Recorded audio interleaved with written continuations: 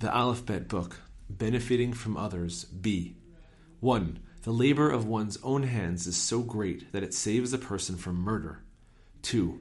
Whoever despises gifts has no fear of being libeled. Song, B. 1. When the fame of the tzaddikim spreads in the world, new songs are composed. 2. The Levites had a particular song for each day of the week. Nowadays, being in exile, we no longer remember these tunes, yet, whenever some tragedy befalls any nation, it revives the particular tune of the Levites that countered this misfortune. 3. Tunes that contain the sound of weeping have the ability to free captives, as in Motzi Asirim Bakosharot. He releases prisoners at the most opportune times. Psalms 68:7. The word Bakosharot can be read as a compound of Bechi and Shirot, weeping and songs.